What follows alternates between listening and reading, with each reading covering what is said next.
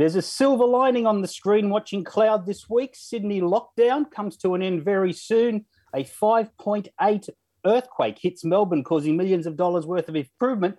And there's a bubbly, bouncing new Barrett in the world, and that's a good thing. And there's film and TV stuff happening. This is Screen Watching. This is not like TV, only better. Television! Teacher, mother! Secret lover. What, that's it? That's your movie? Well, I said that I had an idea for a movie.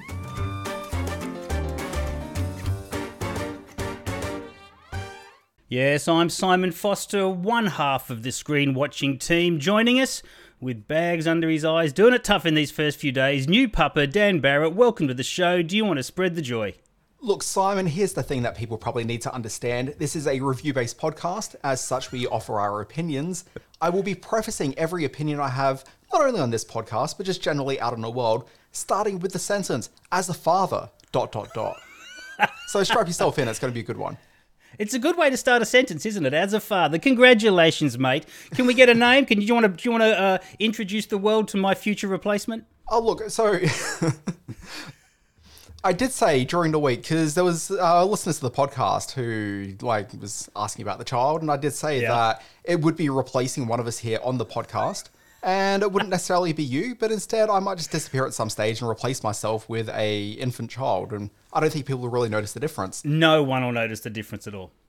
So Saturday morning I had a child with my wife. It was in the plans. It wasn't a huge surprise to us. We knew it was going to happen. Her name, it's Murphy Barrett Guestier, which is, it's a name that exists. It's a great name. It's got so much depth to it. It's got this air of sort of invincibility about it. She's going to be a world leader. Look, I think so. Pressure. And everyone kept on saying Murphy, that's an unusual name. This is because of Murphy Brown, right? Yeah. And the thing is that, no, it's not. So it was suggested to me as a name. We came across two meanings for it. It's an Irish name. And the meanings that we came across was that, I forget the best one, which is something about being a strong leader or something along those sort of lines. It was definitely coming from a tower of strength was the idea of that one. And the other definition was potato. And when you hear both of those as options, you're like, yes, sure. She's a strong-willed potato. Yeah. Not named after Murphy Brown, just a, strong, good name. But also, there's the Murphy Brown connection. And I hadn't really thought about that initially when we started settling on the name. But... yeah. It's kind of like when you go to a car lot and you buy John Voight's car. You don't go there to buy John Voight's car, but sometimes once you leave the lot and know that you've got John Voight's car, it just becomes all the sweeter a ride.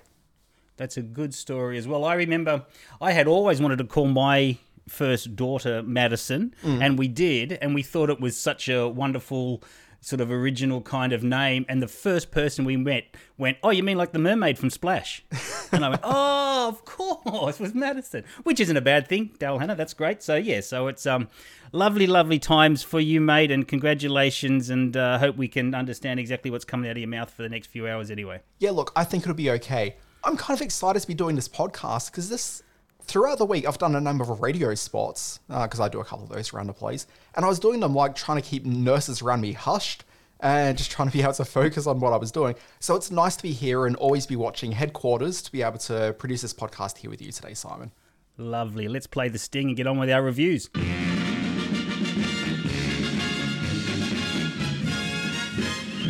It's stinks. Okay, so we've got a few new movies in cinemas. We've got one on streaming as well, and we've got three very interesting new shows to get through this week. Do you want to kick us off, Dan? Look, so one thing that people have to realise about this podcast is we have done no planning. This is coming completely on the fly, so... even less than usual, really. I'll be honest, just as a bit of background, we didn't even know we'd be recording a podcast this week. We recorded a couple of weeks ago some backup episodes just in case I wasn't able to do this podcast.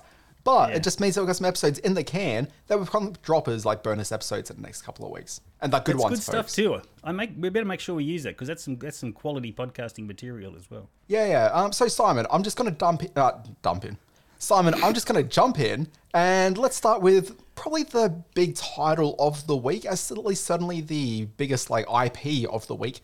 Let's talk about a new series called Star Wars Visions. 何百年も前のことよ。ジェダイいう偉大な戦士がこの星にやってきて、うちの祖先がこの宝刀を託される。その刀は常に全力で支え合う。そいつはお前のもんじゃ。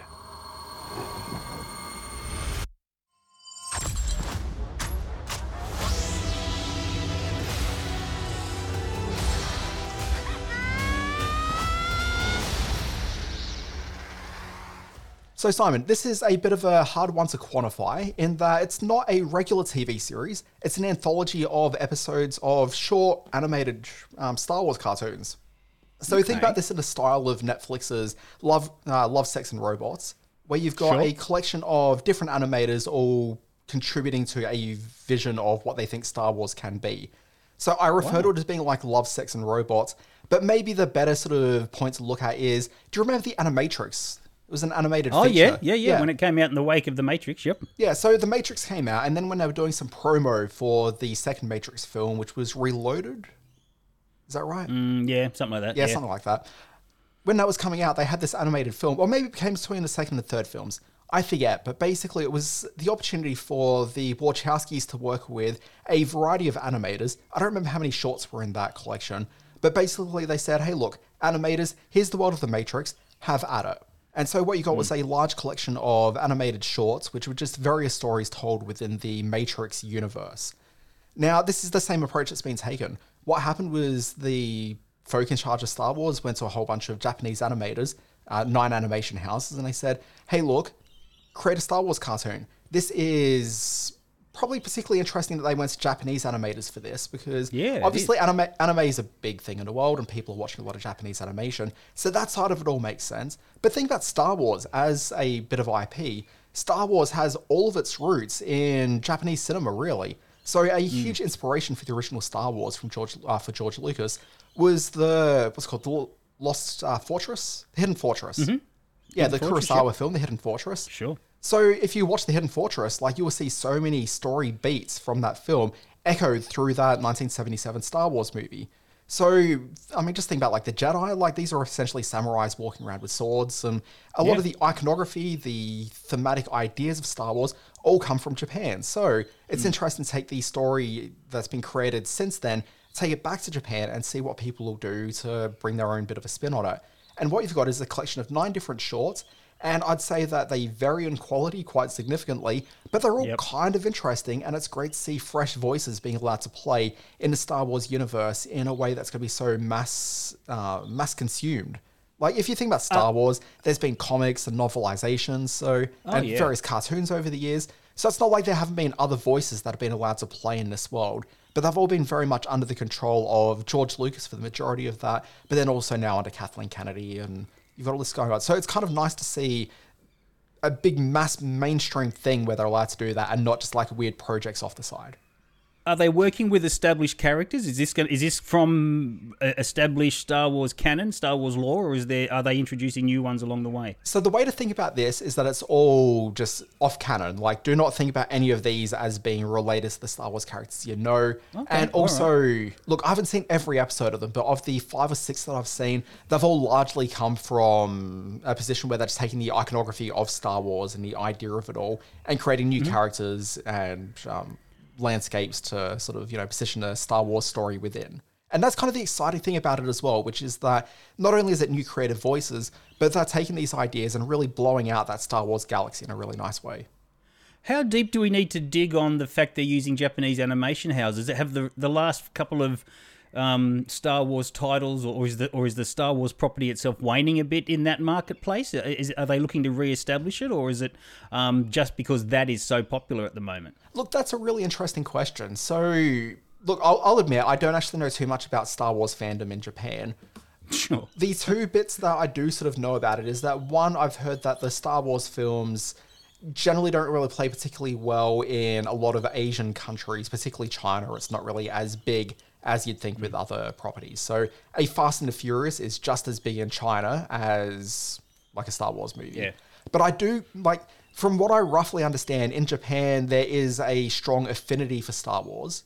And that's always been the case. Like, one of the iconic Star Wars posters is the Japanese one sheet for the first Star Wars movie. Oh, for sure, yeah. Yeah, so just thinking about that as a data point, it makes sense to me that this is a property that's played well in Japan over the years.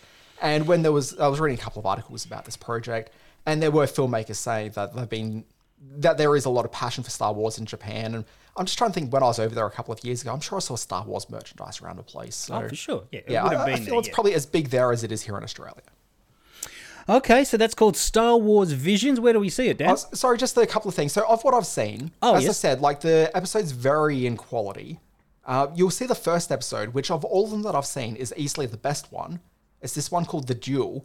And what I think is particularly great about this is that if you think about Star Wars having such strong Japanese origins, this one here is basically doing like Yojimbo, but as a Star Wars show. And you watch it and like it feels so sort of dirty and just like there's so much muck in the way that Yojimbo operates as a film. Like you just got to see this on the screen, and it's beautifully animated. It's a really great short. So if you're just going to watch one of them, just throw in that first one. You're going to have a great time with it, and then don't expect to see anywhere near the quality of the rest. Sort of match that, particularly since you go straight into episode 2. And episode 2 is really unique in that we've talked about Star Wars. You know what Star Wars is. I know what Star Wars is. We've all got a good idea about it. But this second one is called Tatooine Rhapsody, and it's pretty much making Star Wars into a rock opera.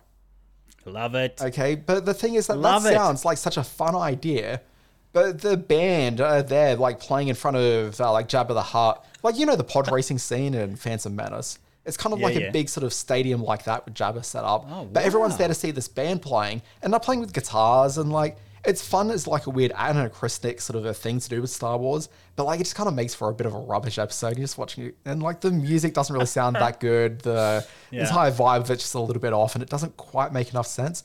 So it's fun as an experiment, but boy, it was definitely a bit of a struggle to get through that one.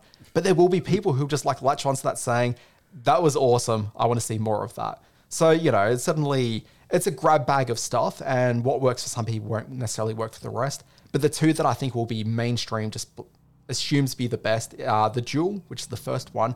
And then there's one which I think is episode 5 called The Ninth Jedi. And that one as well is very rooted, I guess, in Star Wars iconography. And that one is about a young woman that creates a lightsaber in a time where lightsabers haven't been around for some time. Wow. This all sounds really interesting. I had become tired and found tiresome the reboots and the rehashes and the way the narrative was unfolding on big screen Star Wars. So to see fresh eyes and fresh minds doing something with it on the small screen, I got no problem with this whatsoever. So yeah, I'm in. Yeah, look, I don't think this is going to rejuvenate you like to a large degree, but watch that first one. I think you'll have fun with it. Looking forward to it. Star Wars Visions. Oh, I see here it's on Disney Plus. Of course it's on Disney Plus. They own everything. Where else would it be? As we speak. All episodes there. It's been a big episode dump, has it? Oh, sorry, just getting through a glass of water there. I could tell. All 9 episodes there right away. And the episodes vary in length from about 12, 13 minutes to about 25 minutes. Alrighty, I spent 90 minutes watching Mark Wahlberg in a baseball cap this week. The movie is Joe Bell. If you were me, would you rather live in La Grande or New York City? I happen to love La Grande, so... What does La Grande have? Exactly, nothing. What does New York City have? It has Broadway and Gaga, Dad. Oh. Lady Gaga. Don't do it. Don't do what?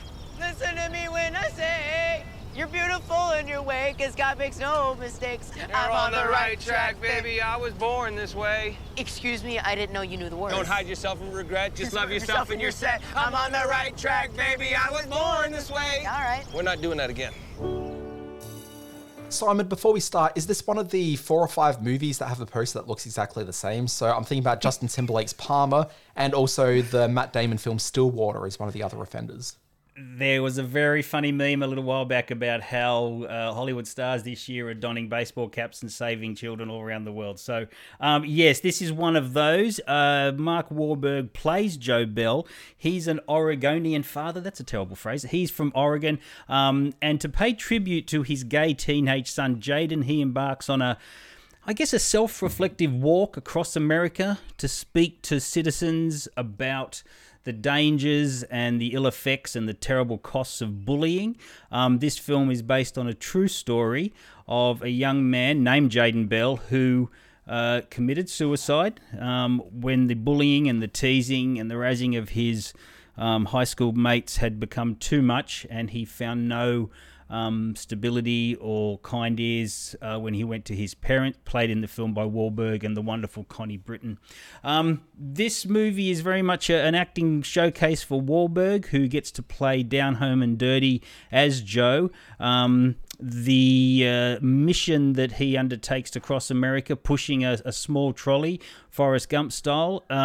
It's interesting because he tries to confront a whole lot of bigots and a series of tough-talking sort of hillbilly types when they speak badly of his cause and having a homosexual child. But there's never really this sort of urgent sense of conflict about what he's doing or where he's taking his long walk across America. It's really more about him coming to understand his late son. The film uses an interesting device in that for the first part, for the sort of the first act of the film, Jaden's walking next to him. Now, I didn't know the true story upon which this was based. And so when it was revealed that Jaden had in fact passed away, and this was a lot of the first act was happening in Joe's mind, that sort of caught me a bit by surprise, and it was a very effective way of sort of showing how close he became to his son after his son's passing. Of course, these sort of horrible events ripple through the community, ripple through friends, and of course family, and all of that is up there on the screen. If I didn't quite find it the tearjerker that I'd been led to believe it was, it's probably because of Wahlberg. He has a certain on-screen personality that I find a little bit impenetrable, or a little bit, maybe just a little bit too movie star. Even when he puts on the scruffy beard and the sweaty sort of plaid shirt and the baseball cap to walk across America, he still kind of feels a little bit too much like Marky Mark for me. But that shouldn't detract from what is otherwise a beautifully shot and beautifully told story. And Reed Miller as Jaden is a real find in this movie. The scenes opposite Wahlberg and in flashback when he's being tormented by the high school kids are really powerful to watch. He's a fine young actor. When you say that you couldn't stop thinking about Marky Mark through it, is this because he's walking along in his Calvin Kleins for the entire film? There's a little bit of that. Those images are burnt into my brain, Dan. I was a young man when I first saw Marky Mark in his Calvin Kleins, and that hurt. That still hurts. And yet somehow you still claim to be a staunch heterosexual. I don't know how you achieve that. Staunchly so. I'm deeply closeted, Larry. I'm deeply closeted. Yes, so this is a fine film without being a tremendously noteworthy one. Yeah, fantastic. Simon, I don't know what I want to talk about now. How about we spin the roulette wheel and see where we land? We've got a choice here of the new massively budgeted Foundation on Apple TV+, or we could talk about Dan Brown's The Lost Symbol. Which way do we want to go? Okay. I'm spinning the wheel. Dan Brown's The Lost Symbol. When it comes to symbols of the past, there are still a lot of people who ascribe extra-natural powers to symbols. Sign of the cross, number 13. Luck symbols, bad luck symbols. At what point, though, do benign symbols become malignant? You're one of the sharpest students I've ever had. Raw intellect can only take you so far. Peter, I knew this was going to be life-threatening. I would have just gone to the library. Professor Langdon? I was expecting Peter. He asked me to let you know about an urgent situation. Hello? You will solve the great mystery. Peter. Simon Foster, look, here's the thing with this TV show. We kind of know what it is because we've seen the Dan Brown movies. There was the Tom Hanks and the Da Vinci Code, and then there was the other one that happened that I didn't see that one either. What was that one called? Angels and Insects or something? Angels and Demons, my friend. That's what it was called. Yep. This is a TV series that is a prequel to those movies, and also, I guess, the book series. It's not really necessarily connected to them, but it takes the major character from that, as played in the movies by Tom Hanks. You've got Robert Langdon, and in this, he is played by one Australian Ashley Zuckerman. And look, I'm going to put it out there. I freaking love Ashley Zuckerman. I think he's fantastic. Wow. He has such a great on-screen presence, and I've been waiting for this big starring role for him in a overseas production, and this is it. And I have to say, I don't know if it's going to be a star-making role, but he certainly holds a TV series together pretty well. This is a prequel. It's Robert Langdon set in the US. The CIA forced him onto a task force where he uncovers a conspiracy. There's symbols everywhere. He's got to work through it. the way this all comes about is that Langdon he's got this mentor figure played by Eddie Izzard. So it's great seeing Eddie Izzard's on screen. He's got this mentor figure, and he gets a phone call out of the blue one day saying, hey, look, I want you to go and talk at the Capitol building. I'm doing a conference there. Come along, I want you as a featured speaker. So he's like told this about 3 days before he's supposed to be there. But apparently this isn't sort of out of the blue. Like, this is a regular occurrence with his mentor, that he just asks him to do like ridiculous things just constantly. And that there's no sense of politeness or anything. It's just kind of like, hey, I'm doing this. I kind of expect that you'll be there. And so he sort of had his entire relationship is built with the idea that he could just end up at the Capitol building doing a speech like this. So he rocks up at the Capitol building, knocks on the door where he's supposed to be giving the speech, nobody there. He's like, what's going on? So he asks like the local janitor, and he's like, hey, janitor, what's going on? Janitor's like, nothing scheduled today. And so Robert Langdon scratches his head for a little bit going, well, that's a bit weird. Starts trying to make some phone calls when suddenly there's not quite a terrorist incident at the Capitol.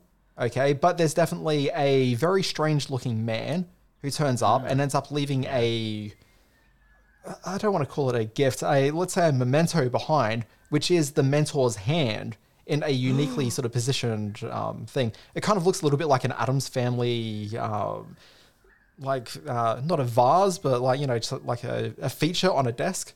It's basically a block with like a stick and a hand shoved onto the top of it. Anyway, Langdon's looking at it and he sees these symbols that are written on this, like tattooed onto this hand. It's like, wait a second, this is my mentor's hand.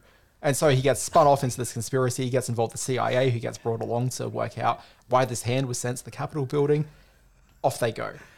Wow, that is a hell of a start to a TV show, I've got to say. It is. It's exceptionally dumb. Like, it is a dumb TV show. And it follows in the spirit of all those other dumb TV shows that kind of want to be Indiana Jones, the TV show, with a character who's like university professor who go off and investigate, the supernatural or whatever. Sure. It's very much in that mold of things. And to be fair, like the books, and I think it's based off a book by Dan Brown as well, they're all kind of like that. Like, it's definitely completely what you've signed up for. There's no surprise in this whatsoever. And as dumb and as stupid as this was, and as great a spirit, like a waste of time, I kind of enjoyed it. I had a bit of fun with it. There you go. I knew that was coming. I don't know if I'm coming back next week for it, but for the hour that I sat down watching this, I kind of had a great time. So, like, my wife's not going to be happy to hear this, but I think I'm coming back to watch it again next week and probably the week after that. So where does this... What does this say about where the Dan Brown package is? I shouldn't say that. Where the Dan Brown... Yes, let's talk about Dan Brown's package. Where the Dan Brown's IP sort of integrity is. Does this mean the end of the big screen Dan Brown adventures, or does it mean a kickstart to a new era of Dan Brown adventures? Are we going to see Mr. Zuckerman up on the big screen soon? Look at you, Simon Foster, with all of your old man, look, movies are the place you want to be, TV shows not so much. Asking the big questions. This is what I do. No, but cinema's back, baby. I don't think that's true. I think TV's still kind of like the hip place to be. So if you think about what the show is, this is launched on Peacock, which is NBC Universal's streaming service. NBC Universal are trying to put all the resource into Peacock right now. So as far as this is being positioned as highly valuable IP, which is going to drive people to the service. Okay. Ultimately, though, I kind of think that Dan Brown's time in the Sun's kind of maybe waned a little bit, and it's not quite the big title that it might have been, say, 5 years ago. So ultimately, it's just kind of come along as just the latest in a long line of movies that have been adapted into TV shows, and they're definitely sort of poorer experiences than the original texts. But this is a new story, and it's doing a different thing with that same character. So where do we watch it? Mileage will vary. So in the US, it's NBC Universal's Peacock streaming service. But in Australia, despite the fact that Stan, I thought, was going to be picking up most of the Peacock originals, that is not the case at all. I'm not sure who the distributor is on this one. But in Australia, it's going to be on Paramount Plus, and it is now streaming. You know that very creepy sensation when you go to an Airbnb and maybe your host is watching you, checking you out, has some secret for getting you there? Well, all of those fears are confronted in the new Shudder film Superhost. Do I look at you or at the camera? What's up, guys? My name is Teddy. I'm Claire, and welcome to another episode of Superhost. We are staying in the most gorgeous home up in the mountains. So quiet here. This Superhost uses an A Betty Lou 52, has a nearly spotless record. It's actually Rebecca. Oh, so you're neither Betty nor Lou. A couple of travel vloggers. Are vloggers still a thing? Oh, God, that's a horrible word to say. Travel vloggers. I think they're called TikTokers. Yeah, they might be TikTokers now. Maybe this is already out of date, this film. Teddy and Claire, they are heading deep into the woods to go to this very spectacular house. They're trying to create viral content to bring back people to their travel vlogging site Superhost. They're visiting Rebecca, who is herself a Superhost, looking after them as they go deep into the woods in this beautiful cabin. But you know, things are up to no good when she starts turning up all around at the most inopportune moments. So what you have here is an Airbnb horror film. There's been a few of these of late, and a lot of them have turned up on this streaming platform Shudder, which I'm a huge fan of. Horror fans know about Shudder already. Superhost is the latest. Superhost is the latest. Gracie Gillam stars as Rebecca. Now, she plays it very broad and very funny in the opening moments. There's a touch of the WandaVisions about her. What's her name, Miss Olsen? She's terrific in Elizabeth this, Gracie Olsen. Gillam. Elizabeth Olsen is the name I'm looking for. And she's got a similar appearance, but she plays it very broad and very funny for the opening moments of this film until things get very stabby. And then it goes very nasty very quickly. Sarah Canning as Claire and Osric Chow as Teddy are both as absolutely objectionable as you expect travel vloggers to be. And you're not too upset when things start to go too wrong for them. The great Barbara Crampton, who, A, you can see a full interview with her on our YouTube channel. And B, we all love her from her Reanimator days and her years as a horror film icon. She has a small but very effective part as Vera, a woman who lost her Airbnb business when Claire and Teddy went to task on her in all their comments, and she has a very funny bit part that makes a lot of this film worthwhile. Directed by Brandon Christensen. He's got a knack for pulling off the blood and guts and for also adding a bit of a spicy bit of humour to it as well. The last 10 minutes get pretty gruesome, so be warned. It's all done very tongue-in-cheek or knife-in-cheek at one point. It's called Superhost. It's on Shudder. Okay, Simon Foster, it's what I've been building up to in this very episode. I want to talk to you about the new Apple TV Plus series, Foundation. When I was a child at the edge of the galaxy, I heard stories about a man who could forecast the future.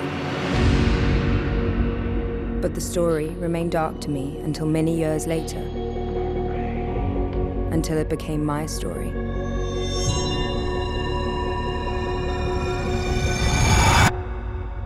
Until it became the only story. Debuting on Apple TV Plus is Foundation, based off the Asimov books. In the advanced publicity for this, I heard it referred to as Apple TV Plus's attempt to create a series to rival Game of Thrones. This absolutely is not that at all. But what is it? Foundation is hard sci-fi, or at least it's as hard as sci-fi is able to go on TV without alienating every viewer. Foundation is a huge budget, gorgeous looking TV show. It's impossible to take your eyes off it. Foundation is a show with a great cast. It's got Jared Harris, who you'd know from Mad Men or Chernobyl. He's an absolute television goat. He leads the cast, which includes Lee Pace and several other familiar faces that'll have you with a remote in one hand and a phone open to the IMDb in the other. But Foundation is also one more thing. It's maddening in how many of the choices it makes that are just bad choices. The culmination of those choices just makes the show not a bad show, but it is certainly a little bit dull. The premise of the series is complicated, but to put it as simply as possible, Jared Harris plays a psychohistorian. That is to say that he's a guy who's exceptionally smart, and he calculates potential outcomes based on data sets available to him. So think of him as a quasi-Nate Silver, but instead of working out US election probabilities and sports results, he's interested in the fate of the universe. He has crunched the numbers and reports that the Galactic Empire as they know it will lay ruin within 5 centuries, maybe sooner. As he says, the Empire will fall and interstellar wars will be endless. 10,000 worlds will be reduced to radioactive cinders. Barbarism will last 30,000 years, and the kicker, nothing can prevent it. But he reckons that while it can't be prevented, measures can be taken to shorten this dark period from 30,000 years to a mere 1,000 years. And that's the exact same time period the last 18 months here on Earth have felt like. In order to save the Galactic Empire, which is made up of a mere 6 trillion people, they must build an Encyclopedia Galactica, a treasure trove of data that can give future generations the information they need to rebuild the crumbled society, because there's no better idea than to rebuild something that hasn't worked before. The rulers of the day, a trio of emperors, they're not so hot on the idea. He's kind of suggesting they've done a bit of a shit job at ruling. So there is some talk of imprisoning Jared Harris and his crew of 538ers, but that doesn't happen, and plans for the Foundation of the Future are enacted. Now, again, I'd like to reiterate how gorgeous this show looks. Every special effect, every CGI landscape, all of it is incredible to see. This is an expensive as hell show, and I could not take my eyes off it. Like, Simon, it is incredible. You'll just be gobsmacked by this one. But it is a show with problems. At its heart, it's a story that prizes intellect, education, and knowledge, but what's missing from it is spirit and heart. There's no humanity on display, with the exception of a young boy in the opening minutes of the show who risks his life and crosses some land that he shouldn't because the girl says that she'll let him either see or touch her boobs, and there's no more relatable a moment than that, but everything else in the show lacks vibrancy. There's basically just a lot of really dull conversations, and I was really frustrated by the technology on display. It's hard to buy into futuristic sci-fi conceits, where technology kind of feels a bit dumb and not really thought through. There's lots of holograms that are projected in the middle of rooms, where regular screens may provide a far less cool looking, but more satisfactory viewing experience. And why must these dumb shows feature scenes with tens of thousands of people looking up in a city at hologram projections of major news events? Don't they all have iPhones? Well, you've gone deep on this one. Look, I was excited. This has a bit of a feeling about it that it's old school event TV and probably not, too far removed from the big screen version of Dune, which is coming out soon. Apple thought they want to get onto the event TV, the spectacle TV bandwagon in the wake of Dune, or with Dune coming out, I should say. So Foundation held some appeal for me, but it worries me because I have a lot of problems with pretentious, overblown, vastly expansive science fiction worlds that aren't very carefully thought out. And that kind of makes me feel, what you've said already kind of makes me feel this could be the way Foundation is going. Look, that's exactly what this is. And I don't want to say that it's not necessarily thought through, because I certainly feel that as far as world building goes, it feels like this is actually a thought through world that's kind of, the integrity of it is pretty solid. But you also just look at it and they just make some of the dumb mistakes that you see regularly in sci-fi fantasy shows like this. And you just kind of think, why haven't they learned the mistakes from other shows that have tread similar waters? So this isn't necessarily stuff to do with the overall plotting and development of the worlds and what would generally be just referred to as world building of the universe at play. Like, all of that is considered. And I don't know how much that comes from the books originally and how much of that is invention of the two sort of key creatives here, which is David S. Goyer and also Josh Friedman, who's the other guy. And Goyer, people would know from a whole bunch of failed TV shows and movies, but he did really well by writing scripts for like the Dark Knight films, at least the first two. And so he's certainly been trading off that for a while. If you want a point of comparison, he did a TV series not too long ago called Krypton, which, if you're not familiar with the show, you know exactly what it is based on that name. It's a story about Superman's ancestors, and it's basically the first 10 minutes of Man of Steel, which I believe that Goyer had a hand in writing. It's essentially that, but just it turned into a TV show. And that, I have to say, I tried watching it, and I'm a big Superman guy. I could not get through more than about 10 minutes of that show. This is better by a long shot to Krypton, but even so, it is still, it's just dull, which is unfortunate because so much about this works really, really nicely. Okay, Prestige TV there, Foundation, that may struggle to find the audience if what Dan Barrett says is true, and it always is. Sorry, that's on Apple TV Plus. Sorry, can I just add this as a data point for people listening, and also for the I don't think I included the name of the character that Jared Harris plays in this, but he crunches the data points, so it's probably worth considering. I've only watched the first 2 episodes. I found it to be dull. As I was so bored by the show, I lifted up my phone and got onto Twitter. I just happened across a conversation between Michael Bodie, who people would know as a TV critic here in Australia. Yes, film, he is, yep. Film and TV critic. And also Craig Matheson, who also does a fair bit of TV reviewing around the place. And the two of them were talking about it. Bodie had that same experience that I did. He found it really dull. Craig has stuck with it to at least episode 5. And he said by that point, he's actually found his way into the show. So it might be something where if the show seems appealing to you, definitely stick with it, because by episode 5, and this is being doled out weekly, so that might make it a little bit easier to stick with it. it might be a show that actually does find its way, at least allows you to find a way into it. And I think I might stick around just to see if that happens, because there's enough here that gives it merit. Well, you can have your big outer space soap operas. I'm going to stick with pigs.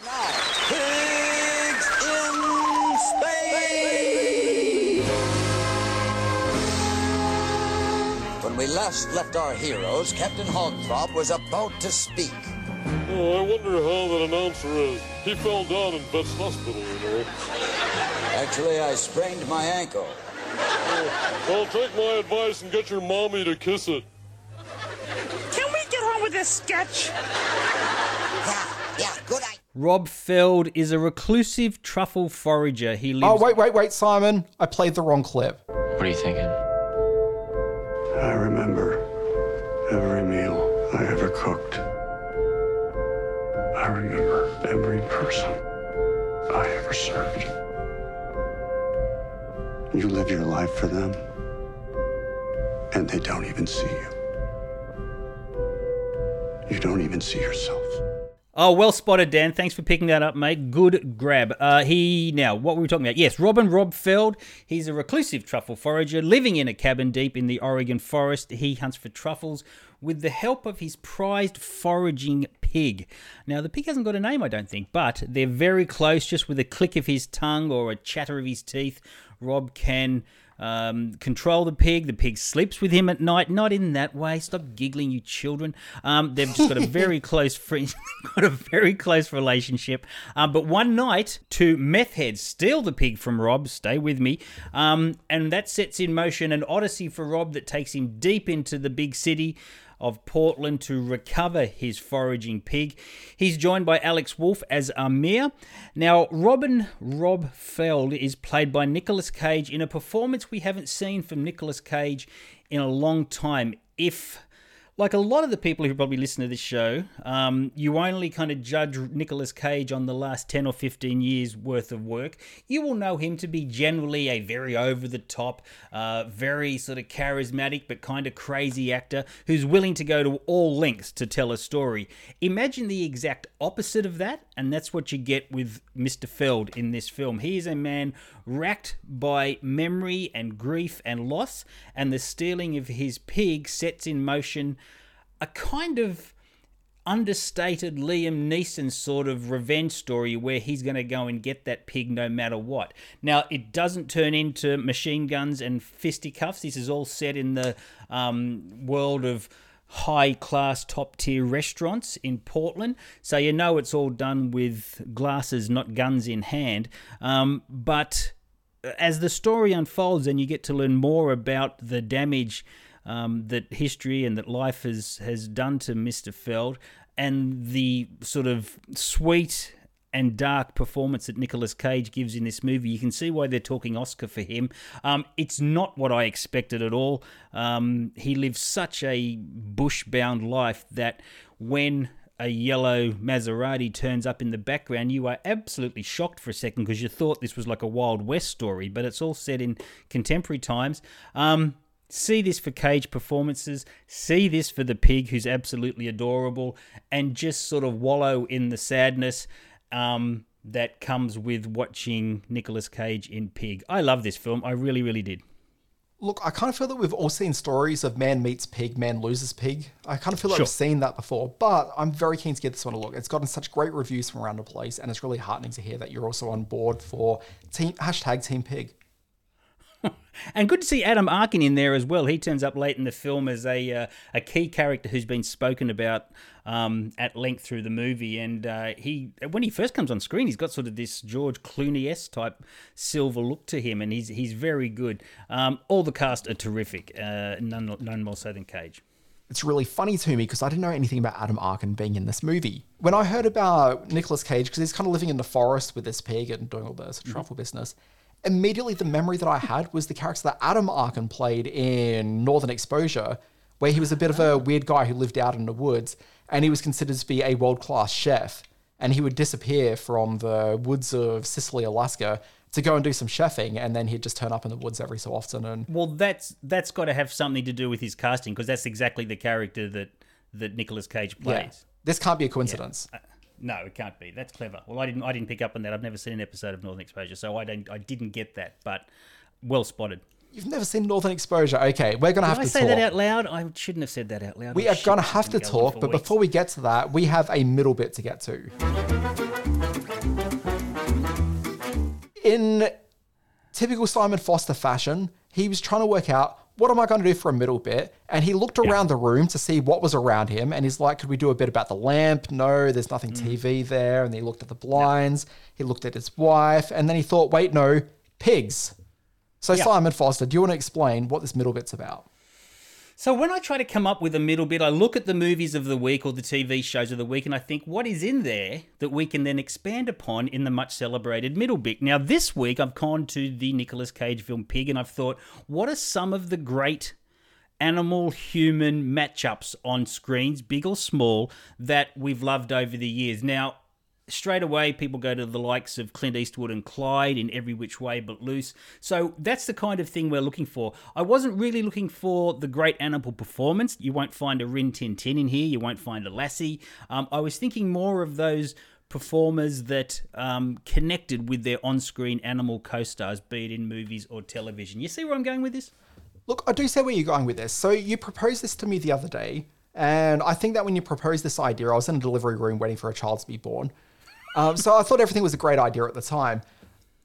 I sat down to create my list, and this was actually a much harder list than I thought to put together. That's true. I really went into. Like, I thought there are going to be so many great examples of this. But look, here's where I had problems when I started thinking about like my favorite animal performances on screen. So when I think about my favorite animal performances, there's a couple of things that come to mind. I think about animal creatures where I've had a great time watching them, but they're not necessarily real animals. There's a lot that are either these days computer animated, or the puppets, or like they were actually just like animated characters, and that isn't really in the spirit of what you want to talk about here. So I didn't include any of those, which wipes out a whole bunch of Muppets, which is really unfortunate. So I couldn't go through that. And then I thought about some of my favorite animals on screen, and some of them just have sort of sad stories behind them, which have kind of diminished them to a certain degree. So I think to some of the great sort of animal performers, and think about, say, like the chimps from Lancelot Link, Secret Chimp. And like, while that's kind of a fun TV show, like that can't have been a great production happening behind. You think about movies like Milo and Otis, and there is a reason I don't like talking about Milo and Otis. If you don't know the history of Milo and Otis, read up on it, because it'll take it from being a beloved film to just a piece of shit you don't want to know anything about going forward. Very problematic, very problematic. Yeah, problematic's a polite way to phrase that. That film, Simon Foster, that film. Yeah. So anyway, I had to scratch a whole bunch of them out to the point where I was really left with a list of 3. Okay, let's hear them. And there's technically 4 in here. Okay. So the ones that immediately came to mind that I was still happy to keep on my list are as follows. Murray the dog. So this is the dog from the TV series Mad About You. Great chemistry. What was great about that dog is that he doesn't really engage with the characters on the show at all. Pretty much every scene where you see Murray, he's just sitting on a couch somewhere. He's just in the background. He's being a dog. And That's a dog. Yeah, exactly. It's probably my favorite TV dog, purely because like he's treated like a real dog. They don't get him to play around and do anything sort of too zany.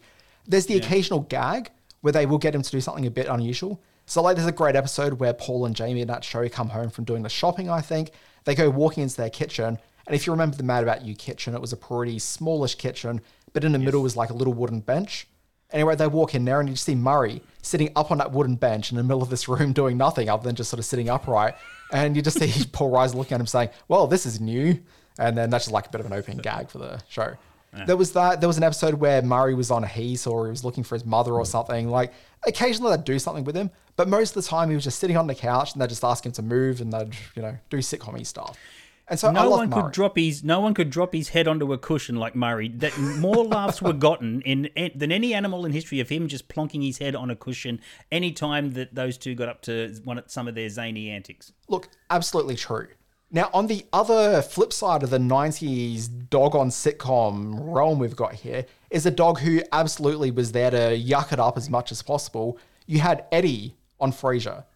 And what was fun about that is that Frasier, unlike Paul and Jamie in Mad About You, who love Murray and he's a beloved member of the family, Frasier Crane hated... sorry, I was about to call him Murray again. Frasier Crane hated Eddie the dog played by Moose, and then later by Moose's son, Moose 2. Both of them no longer with us. R.I.P. Oh. And that's always the hard thing when you think about animal performers. Like, outside of maybe the monkey from Friends, like, not many of them really have a long shelf life. Like, they have all deceased by this point. They've got to strike hard. They've got to have a good agent. They've got to get them work when they're hot, and then they're literally out the paddock. It really is a puppy's business. It really is, exactly right. Mm. Keep going. Okay, so I had that one. And then the final one I wanted to round out with is maybe the TV animal goats. And obviously I'm not including Mr. Red, because Mr. Red, that was a bit of an awkward one where there was animatronics involved in well, not really animatronics as much as pulling strings and putting stuff in his mouth to make his lips move. Yeah, that was a peanut butter, wasn't it? Didn't they used to put peanut butter in his mouth to make it go up and down? I don't think they ever pulled the string. Was that ever proven? I've heard a few versions as how they got his mouth to move. Some of them sad, some of them just peanut butter. He was an American saddlebred part Arabian horse called Bamboo Harvester. I had Mr. Red on my list and did a modicum of research. So, Bamboo Harvester, who gave him a name? Great I'd settle name. for Mr. Red. Yeah, great name. But anyway, all right, go for it. The two pets I came up with, dog and cat combo, Tiger and Fluffy from a TV show called The Brady Bunch. Oh, good. A few iconic scenes. They made a very memorable splash in the very first episode. But the one that speaks to me most as a person was the episode where the Bradys were building a house of cards, a literal house of cards. Murray and Tiger got into a bit of a chase around the house, ran under the table, knocked the cards, they all came crashing down. Why did they pick that one episode when they were building a house of cards to decide to have a chase around the house? That seems very poor on their part. Exactly. Like, there's a reason why you probably haven't seen Tiger and Fluffy after that episode. Exactly right. Mm. All right, is that your list? Yeah. Oh, sorry, I should probably actually say why Tiger and Fluffy's appearance in the show was so near and dear to me, which was Right, that... yeah, do tell. Can I tell you a story about my past, Simon? Well, let's go for it. That's what podcasting's all about. In the 90s, I'd be doing my assignments, my high school studies, and I'd have the radio on in the background. Now, invariably, I'd have something that's due on a Monday morning, and I would have started it on Sunday evening at about 5 o'clock. So I used to listen to a lot of Sunday night radio. And Sunday night, back in the mid to late 90s, had a radio show on it called Creatures of the Spotlight, which was a beloved program of mine. It was film reviews, and I occasionally talked about the TV stuff in it as well, but primarily movie reviews. And because this is talking about, like, say, circa 95 through 98-ish to my memory, there'd be, like, the sort of movies that were really sort of near and dear to me as I grew up and became a film enthusiast, as well as enjoying all things screen. They used to do a weekly quiz, and so there'd be 20 questions, and callers would come through, and whoever makes it through to question 20 would win the prize. I jumped in really early in. The trick with that was not to get in there early. You want to get there towards the end, because that way you win. Otherwise, you answer a bunch of questions and never quite make it through. The theme was the Brady Bunch, because the Brady Bunch, one of the Brady Bunch movies that just come out, so they had Brady Bunch questions, 20 questions about the Brady Bunch. I blitzed 17 of them, Simon. I got through. That is an incredible story. A slew of them, and then I screwed up right at the end and didn't quite make it through. But the question that seems to impress... Can you remember what you stumbled on? Not really. It's a long time ago. You can only remember so much Brady Bunch trivia about yourself. Sure. But one of the questions that really impressed people that I was able to name them was being able to name Tiger and Fluffy based off that episode with the cards. Good for you. That is a lovely story. Simon, your list. What have you got? Okay, so of the films, I've mentioned Every Which Way But Loose and its sequel, Any Which Way You Can. I would also mention Sam, played by Abby the German Shepherd, and Will Smith in I Am Legend. That was a beautiful on-screen pairing. They had great chemistry.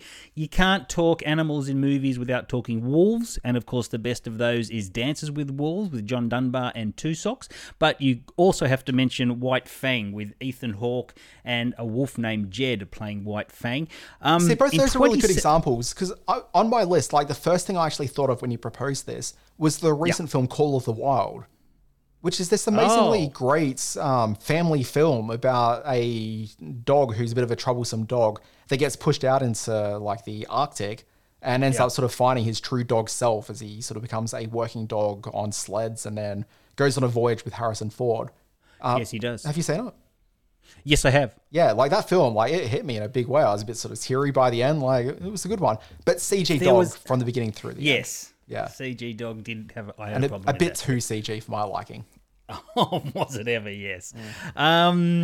Now, there's a 2017 film called Megan Levy. Kate Mara stars as a U.S. Marine corporal who was a military police canine handler. She did 2 deployments in Iraq with this dog called Rex. And the pairing of those two on screen, Kate Mara and this beautiful German Shepherd, makes for a great film. Not a lot of people saw that. I think that went straight to the home entertainment platforms here in Australia. But if you can see Megan Levy with Kate Mara, it's a wonderful film. My memory of the poster for that one has her dressed very much like the 3 men wearing baseball caps we discussed at the beginning of this episode.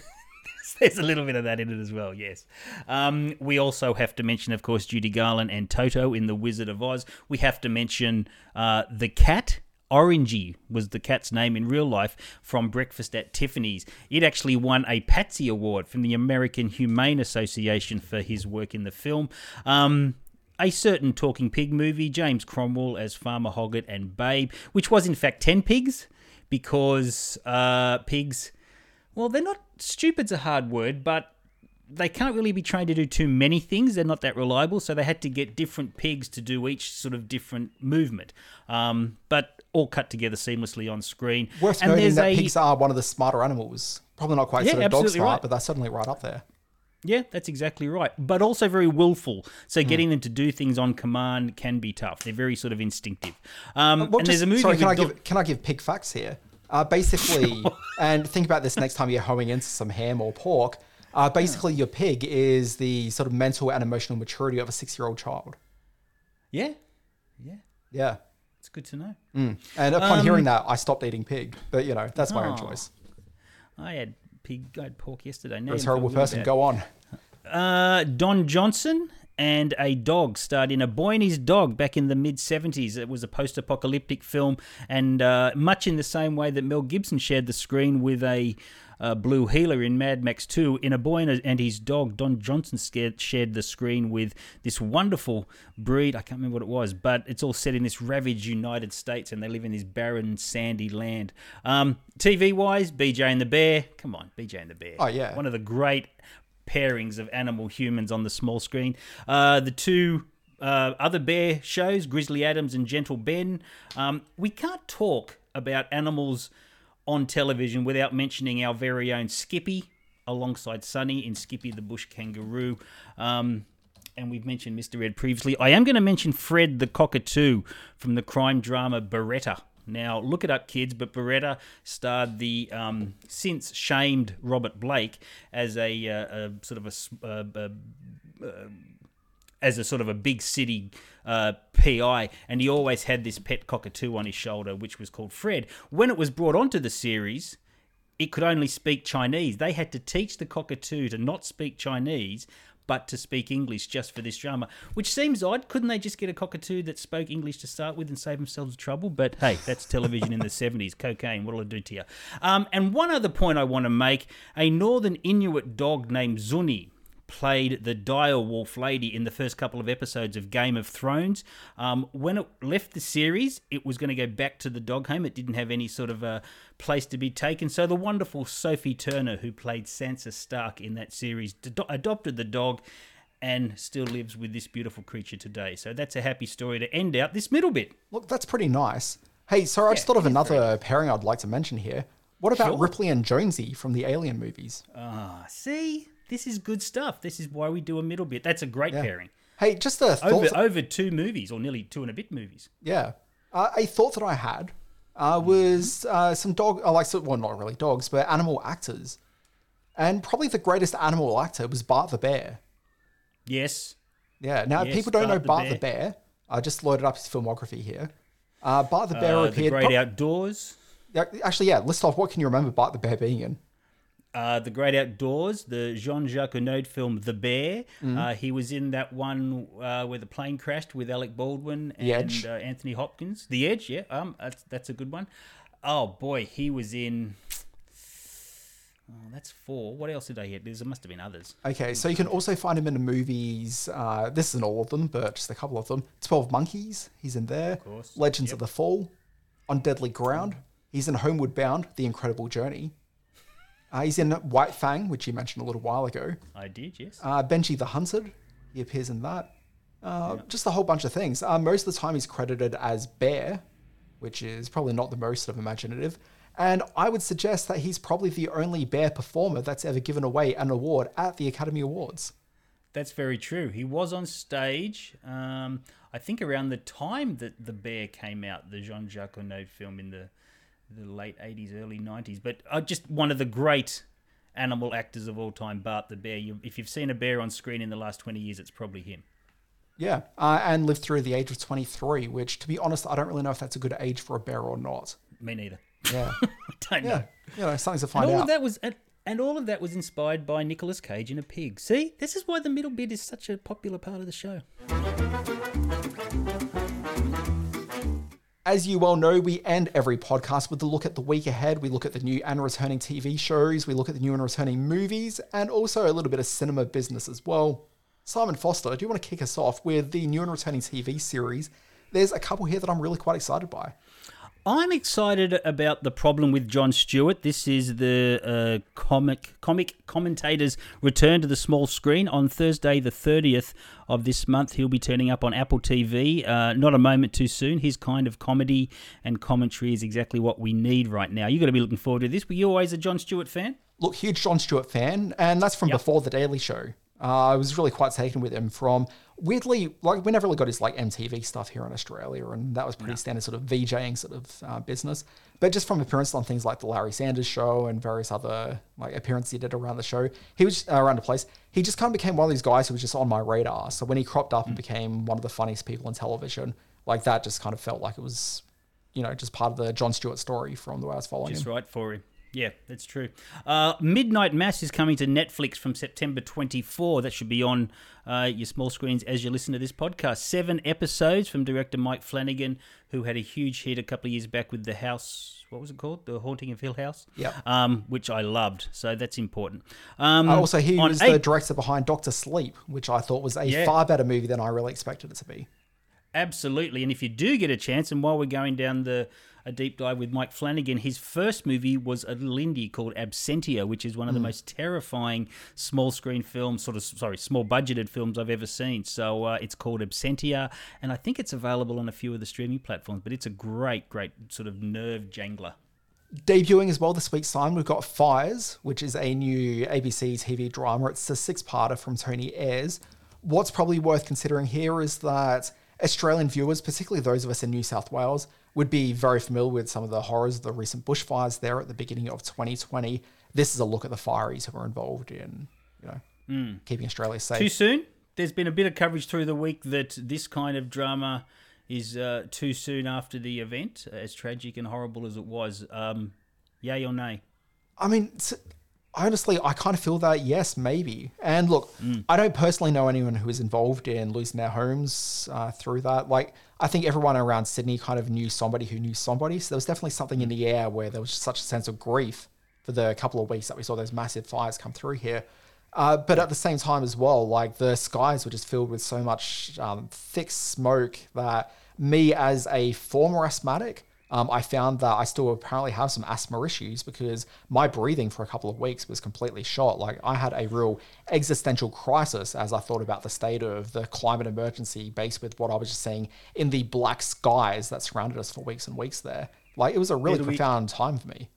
It was across the board. It was an extraordinary period. It'll be interesting to see how they handle the drama, the human drama in this TV series. I haven't seen any of the episodes yet, but there's a lot of quality people involved with it, so you're hoping they give it they handle it with a degree of sensitivity, and I'm sure they will. And we have a franchise extension also this week. Gee, Hawaii's in the news. First you got your Doogie Kamehameha, and then you've got NCIS. What do you know about this? So I've seen the first episode of this one. This debuted during the week on CBS, but we actually got it here within just about an hour or two of the US launch. It's going to be streaming here on Paramount Plus, which is probably worth noting for NCIS fans because Channel 10 has traditionally been the home of the NCIS franchise, but no longer. This is clearly Channel 10 investing heavily in their Paramount Plus streaming platform. So if you want to check it out, do so there. Look, I love TV shows set in Hawaii, so I definitely gave this one a look. I'm not a huge fan of the NCIS formula, and I'd say this one sort of plays with it a little bit more than most in that with NCIS, usually you've got a much older, like male lead So it's usually a TV actor of considerable note. So think about like Mark Harmon and Scott Bakula, those like your two main ones sort of considered there. Like both of them have such extensive, rich TV histories. And this one here, you've got an actress who, she's known for something, I don't really quite know her and I've forgotten her name off the top of my head, so I apologize. And I don't have notes in front of me. But she just doesn't have the gravity and the TV, like she's not a TV anchor in the way that those other actors are. And there's definitely something missing from in regards to that. But it very much follows NCIS. It follows the rule book. It's quippy puns and jokes and playful language and computer screens that are filled with a lot of code in the background, even though they're just looking at someone's Facebook profile. You know, it's a lot of overkill. It's a lot of bombast for not really a whole lot of reward. But people love the franchise. You know, if you're into it, you'll probably give this one a go and probably like it more than you expect. Do they lean into the Hawaii locations? Are there tikis and pineapples everywhere? Yeah, look, so there are tikis and pineapples everywhere, and as everyone's kind of casually dressed and you get a sort of vibe of Hawaii around it. And look, this might just be a COVID thing, and maybe it's unfair to like put too much of a dampener on it all. But you kind of think it's set in Hawaii, you kind of want them on the beach. And there's certainly scenes where they go to the beach, but those scenes where they're at the beach and you see people in swimsuits and stuff behind them, it's all blue screen. And I don't really understand exactly what they're doing there. And you think, seems like, an odd choice. My thought initially was, well, you know, COVID restrictions, like maybe that's just something they have to do. But think about Doogie Kamealoha. They've got people on the beach there. Like, that seemed like something which is perfectly feasible within a COVID production environment. And you can't necessarily think that Doogie Kamealoha, MD, necessarily has a bigger budget than NCIS Hawaii, one of the biggest franchise shows on television. Doogie gets it done. That's what they say. That's why she's Doogie. Yeah, well, I guess so. I don't know what that means. Hey, just a quick note I want to drop in here, because you and I were talking about it during the week. You were asking when La Brea is debuting over the next week or two. And I said, excited. Let me look it up. It doesn't debut till 2022 in Australia, despite the fact it was filmed in Melbourne, and there's suddenly local interest around this one. It was part of Channel 9's announcement about their 2022 schedule, and La Brea was one of the titles discussed as coming in 2022. So, being delayed a couple of months. This is the one that's this is the sort of Land of the Lost type reboot, where a big sinkhole takes out a big chunk of Los Angeles, and a group of people are thrown into this underground world, which is what I gathered from the trailer. Absolutely. So La Brea is a suburb of Los Angeles, the city. If people know in movies, having seen the La Brea tar pits, and that's those tar pits with the dinosaur statues all the way around it, you've certainly seen those in movies before. So basically, there's a family driving past them in the opening sequence of the show, and suddenly a massive sinkhole opens up underneath them. I think Natalie Z from Banshee is one of the cast members. Oh, no, she wasn't in Banshee. She was in Justified. She's, I think, the mother of that family. I'm not 100% sure. Look it up on the IMDb, kids. But a sinkhole opens up. 2022. Yeah. And they all fall through there into a lost, Land of the Lost sort of tropical island environment. So I'm curious to see what happens. Yeah, I'm looking forward to it. But, gee, 2022, surely this is going to pop up on, YouTube or... Every dodgy streaming service known to man. Yeah, absolutely. Exactly right. Yeah. All right. Movies debuting on streaming in the week ahead. Britney vs. Spears, that's September 28 on Netflix. This is another, but by all accounts, quite intimate and thorough portrait of the pop star's trajectory from girl next door to a woman trapped by fame and her own legal status. And also Free Guy is being fast-tracked to cinemas. I don't usually put the debut of theatrical titles on streamers here in this section, but I loved Free Guy. So Sorry, just to correct what you said. Sorry to correct what you said. Then you said it's being fast-tracked to cinemas. Oh, it's being fast-tracked to Disney Plus. Because the interesting thing about Free Guy in Australia is that we didn't get a cinema release in the two biggest cinema markets in Australia, being Sydney and Melbourne. So some people listening to this in Australia have seen the movie because it did play in cinemas. But for the majority of us in Australia, we didn't get the chance to see it. So they are fast-tracking it here.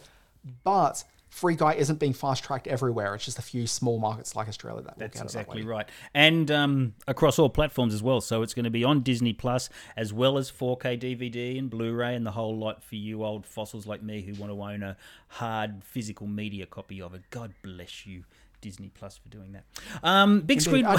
Just on that topic as well. Yes. Not physical media, because as if Shang-Chi, which didn't get a cinema release here in Sydney and Melbourne, but suddenly around the world and other places in Australia got it. That's coming to Disney Plus sometime next month. So wow. Keep an eye for that. Yeah. That's going to just not even turn up in cinemas here in Sydney and probably Melbourne would have got a bit of it, but that's a huge No, chunk they didn't get Shang-Chi. Cinemas were closed in Melbourne. That's a huge chunk of the Australian box office dollar that film didn't get. That's amazing. So coming to Disney But we're Plus. a relatively small market. Like, we're not, no one's necessarily buying a car based off the Australian box office takings. No, not for the last 2 years, they haven't. In some big screen watching around the country, I just want to mention very quickly, at the Deck Chair Cinema in Darwin next Thursday the 30th, there's an Australian cyber thriller called Lone Wolf, stars Hugo Weaving and the wonderful Tilda Cobben-Hervey. It's all done with CCTVs and camera vision and the very smaller, more sort of niche technology that you don't expect would go into making a movie. Directed by Jonathan Ogilvie, it's called Lone Wolf. Going into Darwin first and then sort of dripping out around the country over the next couple of months. And at the Mercury Cinema in Adelaide, also next Thursday the 30th at 7 p.m, the Cinematheque is screening Ron Shelton's White Men Can't Jump, a classic from the early 90s with Woody Harrelson and tax dodger Wesley Snipes. I've never seen it and always wanted to. So obviously I'll be jumping on the non-existent planes to get down to Adelaide to check this one out and get stopped at the border. That's a terrific film. It would be great to see it on the big screen again. What's happened this week in history, Dan Barrett? Now, just continuing the theme of the last couple of weeks, September obviously marks the month where a lot of US network shows have come back. So some of the biggest TV shows in history will be celebrating anniversaries within these couple of weeks. These aren't necessarily the big anniversaries, but things to take note of. September 26, 1969, the aforementioned The Brady Bunch premiered on the ABC network in the US. September 28, 2015, we saw Trevor Noah take over from the aforementioned Jon Stewart from the aforementioned The Daily Show. I have to say, people, none of this planned, but in the same spirit of Dr. Malcolm talking about the chaos theory in the Jurassic Park movies, sometimes nature finds a way. September 29, 1982, Cheers the greatest TV show of all time, Cheers, premiered on NBC in the US with Ted Danson and one Shelley Long, America's favorite star, Shelley Long. September 30, 1955, we saw American actor and cultural icon Jimmy Dean killed in a car crash at age 24. You said that far too happily. Couldn't figure that out. Birthdays this week. Love car crashes. Birthday this week coming up. September 25, Michael Douglas was born in New Brunswick, New Jersey. Get this, on the same day in 1969, Catherine Zeta-Jones, the man that Michael Douglas would marry, was born in Swansea, Wales. Isn't that an amazing coincidence? That's both of them born on the same day. So that's a lovely and very romantic. September 26. Not quite the same day. No, not by a long shot. He's done very well for himself, Michael Douglas. September 26, 1948, Olivia Newton-John was born in Cambridge, England. September 27, that nutjob Gwyneth Paltrow was born in LA, California. That was in 1972. And everyone's mid-90s crush, Janine Garofalo, was born in Newton, New Jersey on September 28, 1964. Happy birthday, Janine. Simon Foster, it is that time of the podcast where I announced that I literally got an email 30 seconds ago from the team at Amazon telling me I've got screeners ready to watch for I Know What You Did Last Summer, the TV show. Wow. And with that news, I have to end the podcast. We've got to get out of here. Wrap it up. Getting out of here, folks. Thank you very much for listening to Screen Watching. I'm Dan Barrett on Twitter. You can find me at the Dan Barrett. Start your day with my free newsletter, Always Be Watching at alwaysbewatching.com. It's got the big stories of TV, streaming, and film. And on Fridays, you've got the Always Be Streaming newsletter. It recounts the big stories that launched that week. Simon, go. I'm on the Twitter at Simon R. Foster1. Read my words over at Screenspace. That's faster. Screen-space.net. You can visit the Screen Watching Facebook page at Screen Watching Podcast and check out the Screen Watching YouTube channel where there's uncut interviews and fresh trailers every week. And if you like this podcast, follow the Screen Watching podcast via your favourite podcast app. Load it up now and hit the follow button. Full stop. All right, buddy. Great show. Congratulations once again on the new family member. And let's off to watch, what's it called? I Know What You Did Last Summer. Indeed. I should spend time with my new daughter, but, No, priorities, mate. 90s horror slasher film retreads await. Folks, we will catch you next week.